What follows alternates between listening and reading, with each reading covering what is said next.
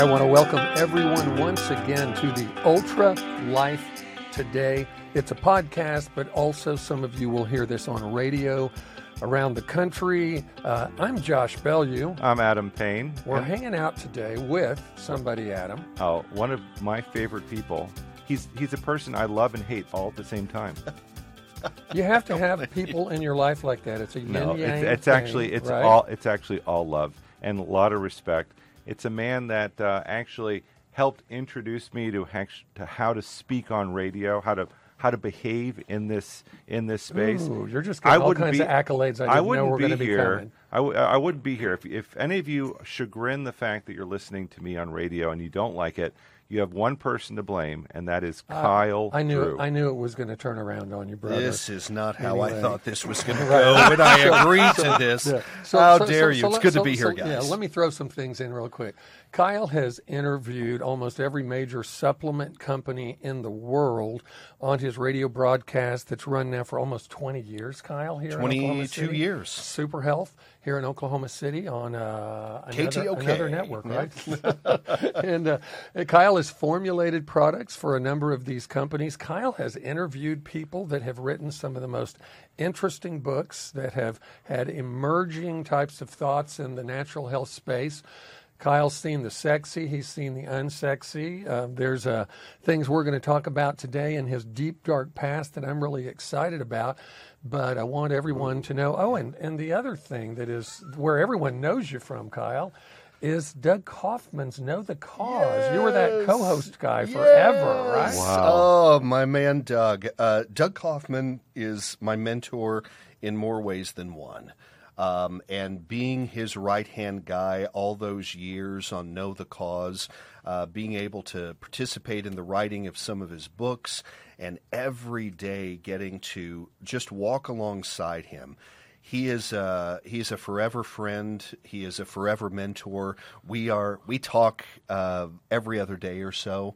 Still. Yeah. It's nothing has changed. There was a time when Doug thought that he was going to bring it in for a landing, and I thought it would be a good idea for me to be back in Oklahoma City. I was down in Rockwall, Texas, where the show was filmed, and it just he will not retire. And that's a good thing. It's still going on. It's still going on. I bet people won't let him retire. He's probably got this really core group of people that just, and I know, people love Doug. And not only that, guys, his whole message is that fungus causes disease. Fungus is the cause. That's why it's Know the Cause.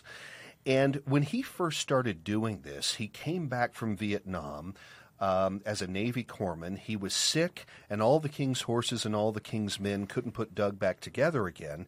And he began searching, and he started to find this thing called fungus.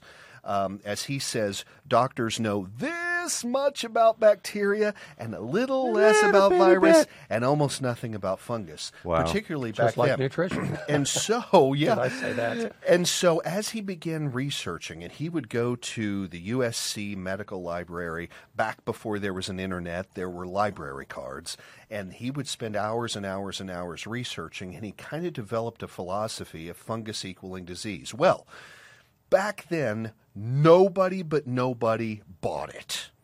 But he has trudged ahead, moved forward, and today, Adam, I just sent Lots you and of Josh. validation I know. that's been coming into us. The things, the studies that are coming out that are showing antifungal drugs effective in cancer. This is something Doug predicted 20 years ago, and there's so many things. So there's a complicated relationship between fungus and the human body. And Kyle, can we talk about this for a little bit? Yeah, sure. I mean, I don't know anybody. Doug probably knows more than he does, right? So where in the body does fungus get attached to? Is it the cells?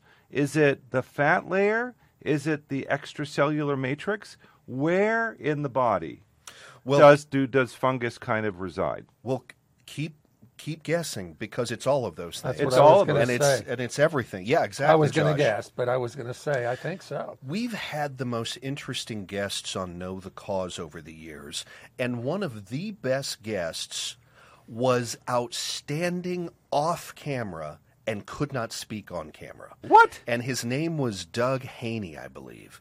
And he Could you just pretend you were never filming him and get him to like? They tried. You tried. Josh, I tried. Adam, we did that. Really? And there were times when I said, look, you guys just talk. And then I would whisper to the guys, turn on the cameras. And he just had a spider sense. He knew when he was being recorded. That's right. But this guy Wow. independently came to the same conclusions Doug did about fungus. But he had some interesting things. He was working with a pathologist. And the pathologist and a doc that does autopsies after someone dies for the postmortem. So you can see a lot more in the autopsy than you can see in the human body. In my brain, I will never be able to rid myself of this horrific image that he brought us. Okay, I want to understand. Somebody died of cirrhosis of the liver, a long-time alcoholic. And when they did the autopsy, they took a picture of this man's liver. Mushrooms were growing out of this man's liver, What? and it's the kind that you would see in your garden. John. Wait a minute. In a living human being, there were literally mushrooms growing in his liver. And it is so repugnant just to remember. But this is a guy who would come in and bring us autopsy reports, reports from pathologists, things that Doug had been surmising over the years about how this fungus, these mycotoxins, work within the body. And here comes this other Doug who shows us, wait a minute, this is exactly what they're seeing under a pathology slide. Wow. This is how we're seeing it even in gross anatomy post-mortem.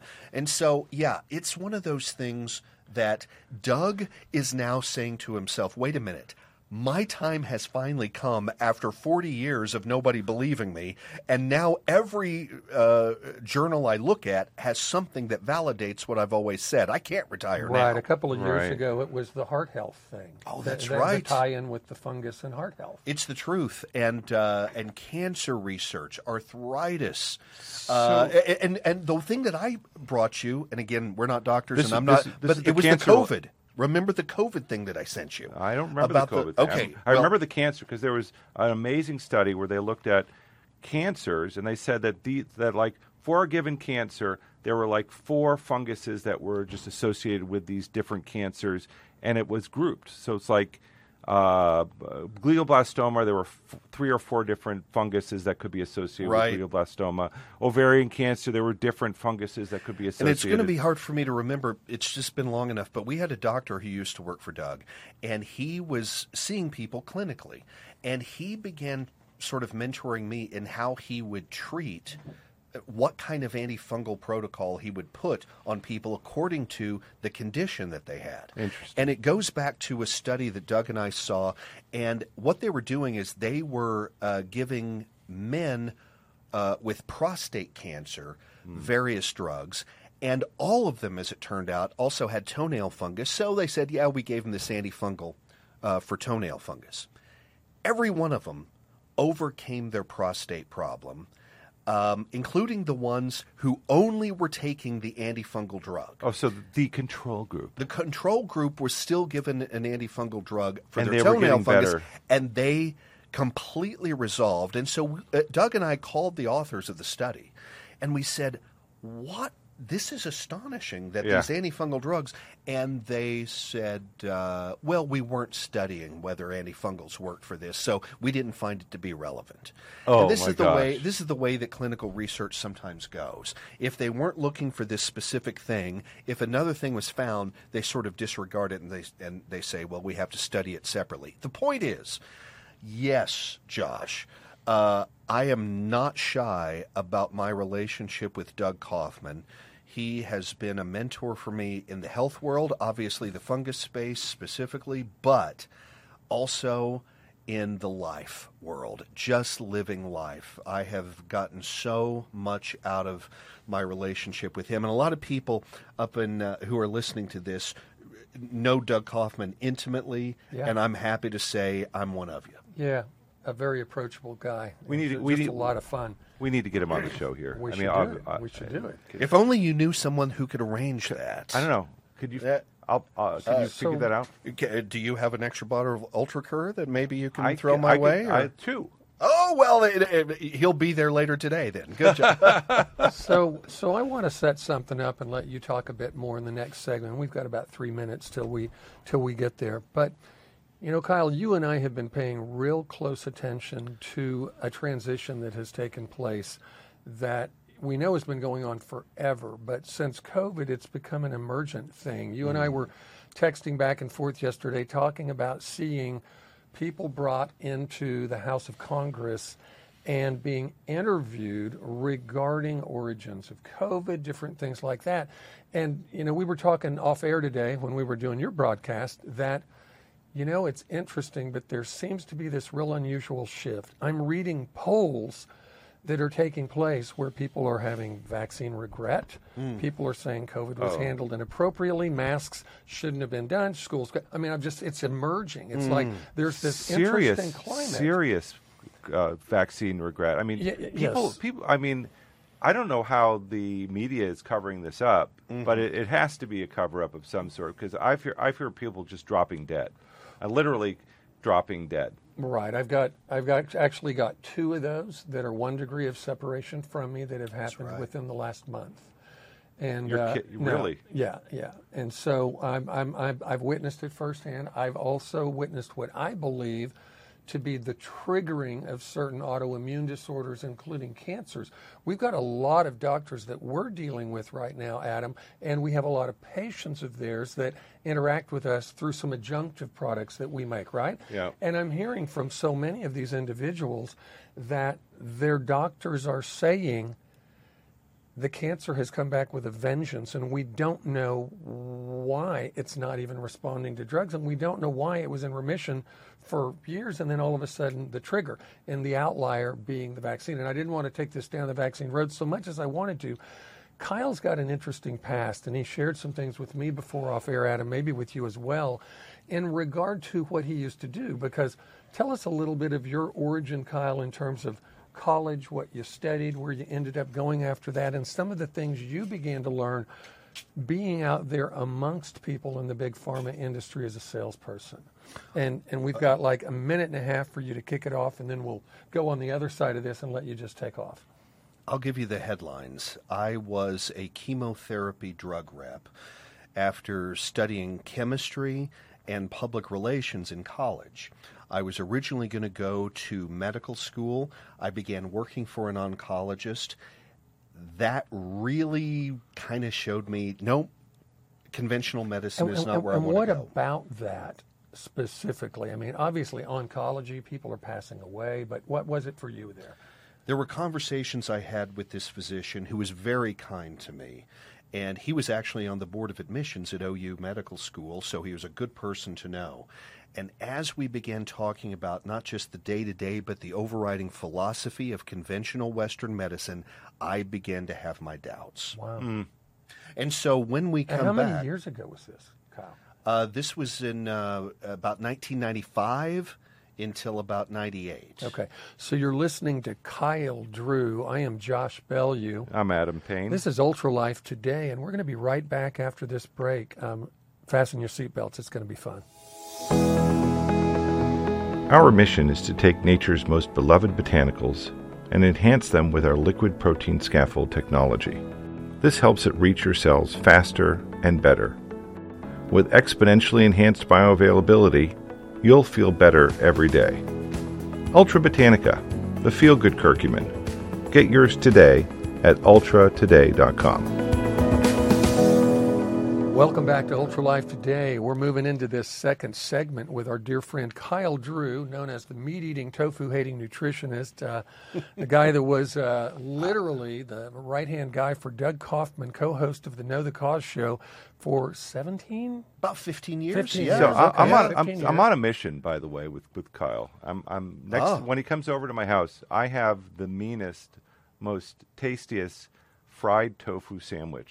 Because I say tofu hating. I'm on a mission of sorts. Well, see, for Kyle and I, we would probably say, you can cook tofu to where it tastes really good, and it's still just not very good for you. That's right. That's where he and I come would on. reside. That's right. That's where he and Wait I a would minute. That's reside. What? Why don't right. you think We tofu's do good? not What? want any effeminizing hormone spikes in our lives. We I've just got too don't. much of that. That would already. explain That's a lot. right. Yeah. Right. No. I am in touch with my female side, but All right, I don't so- want to be that much in touch. So I hijacked the discussion So, a little bit. rewind the clock here. So you've met with this guy that it literally is one of the admissions guys for OU Medical OU School. Medical. Anyway, I worked with him for a number of years while I was finishing up college. I wasn't sure which direction I was going to go, and after I worked for him for a while, I realized I'll never forget.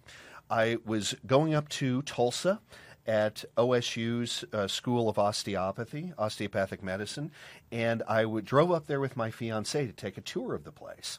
And we did that. We were driving back to Oklahoma City, and I said, honey, here's my vision. I want to go to medical school, and then I don't want to practice medicine. I want to be a nutrition guy and a supplement guy and basically be the anti-doctor. And she's sitting there chewing on a straw and sucking down a Slurpee, and she kind of goes, I don't get it.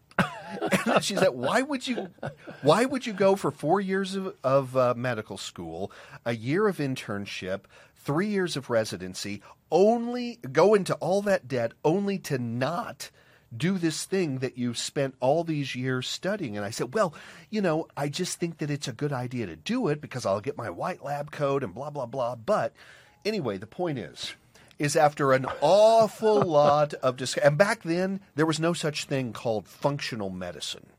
Wow. So I made a mistake. Dr. Whitaker wasn't in practice yet. Dr. Whitaker was Barely, in practice, barely, but yeah. it was almost like he was an exception, He an exception was to a the quack. rule.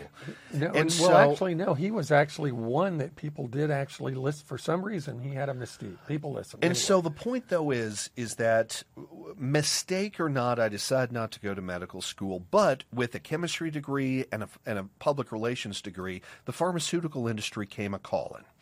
And so I was interviewing for jobs, and I have to set this up. My poor wife, those of you who are listening who cannot get your man to commit, you got nothing on my poor wife. We dated for 8 years.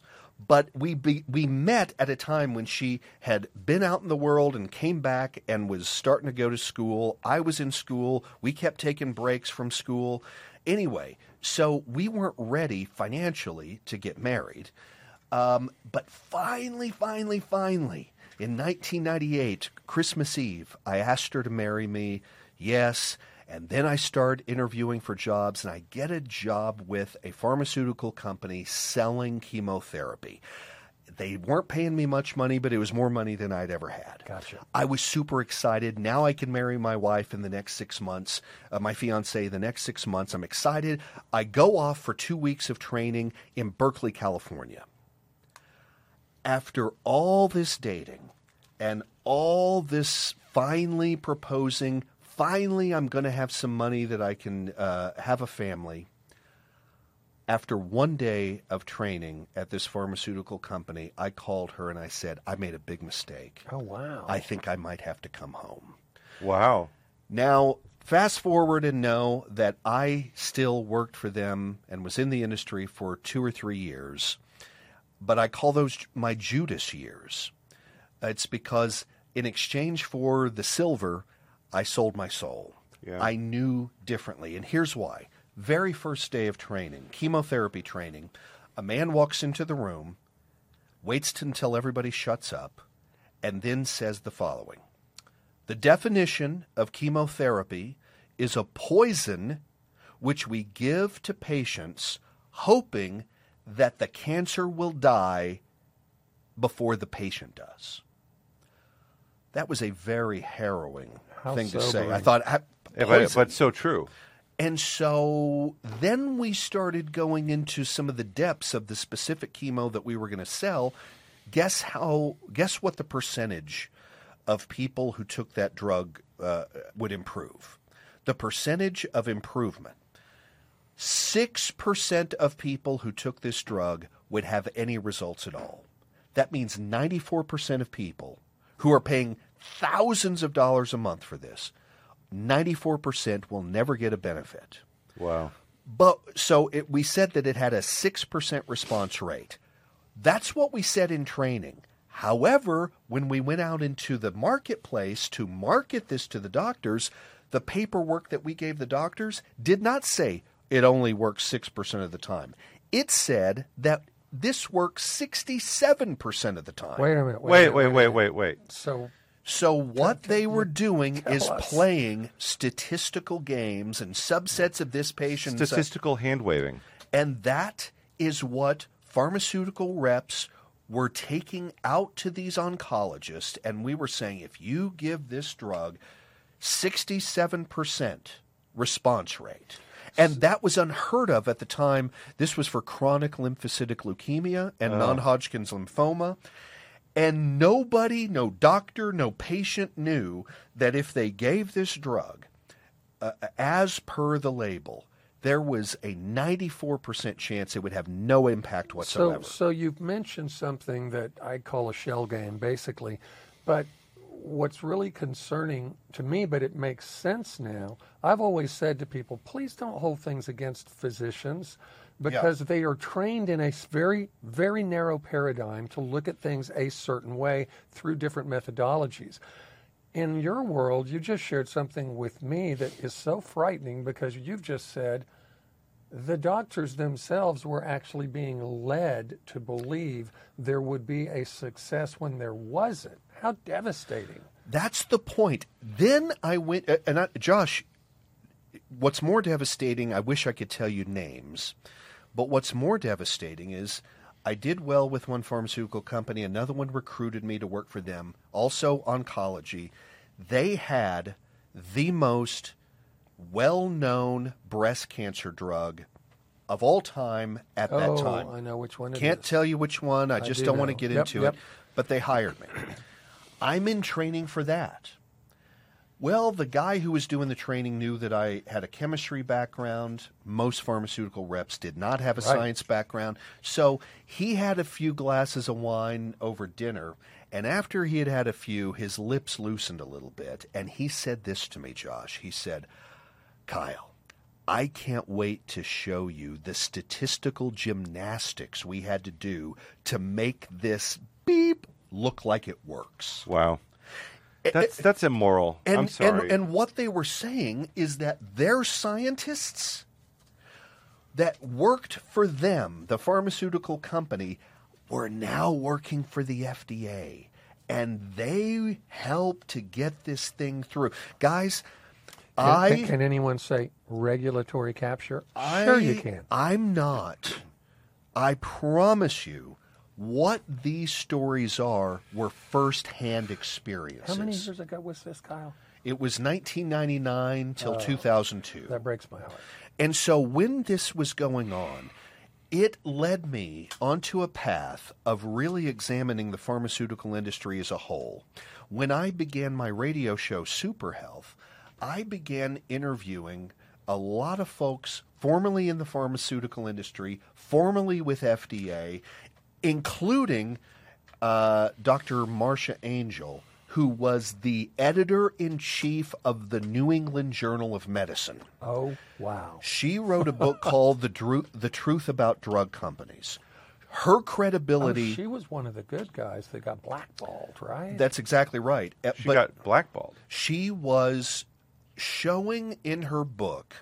And P.S., I'm in the natural health industry. She is no friend of the natural health industry. Oh, wow. Know that. But that's but good, she cannot stand normal practice in the journal industry and in the pharmaceutical industry. What she says essentially is that between the out-and-out fabrications in the studies or them, the pharmaceutical companies, only showing positive studies to these journals right, or the FDA and leaving out all the negative ones, you are getting not a full picture of the efficacy of these drugs, how effective they are, or the safety concerns of these drugs.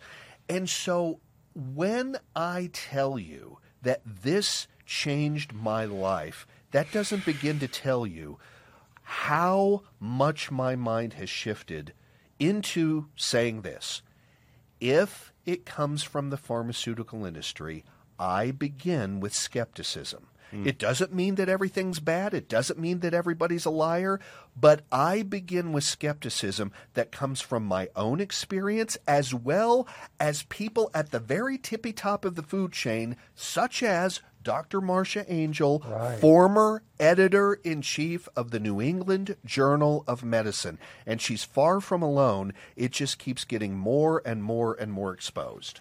Wow, you're listening to Kyle Drew, our friend, who is just kind of talking a little bit about his journey in moving to a place where ultimately he began to work with individuals and share with them how they could get well. And you know, and you didn't. It's astonishing, actually. Yeah, and you didn't even actually stay there. This is a great setup for this next segment because one of the things I wanted to talk about today is Kyle, you've said it this way to me before in the past, and I love it. You say, man, there's certain things as it relates to the natural health industry that come along every now and then, and they are just sexy. Mm-hmm. They're just like, whoa, those are sexy. Yep. And then you said, and then there's certain things that are just, what did I call it? The old, the boring, and the unsexy. But necessary. Supplement. That's right. But necessary. Yeah. So I'm hoping in this next segment you can kind of move us in through your journey of being a clinical nutritionist. Why you realize that was a very unfruitful field for you to be a part of in the pharmaceutical industry. Yeah. Yeah. And in the clinical nutrition industry. Gotcha. So anyway, we're going to go to a break right now. I'm Josh Bellew. I'm Adam Payne, and the break is actually going to be for a whole week. So you come back and stay tuned for the Parts continuation of our interview with Kyle Drew. Join us again next week. We look forward to hearing back from you. Ultra Life Today.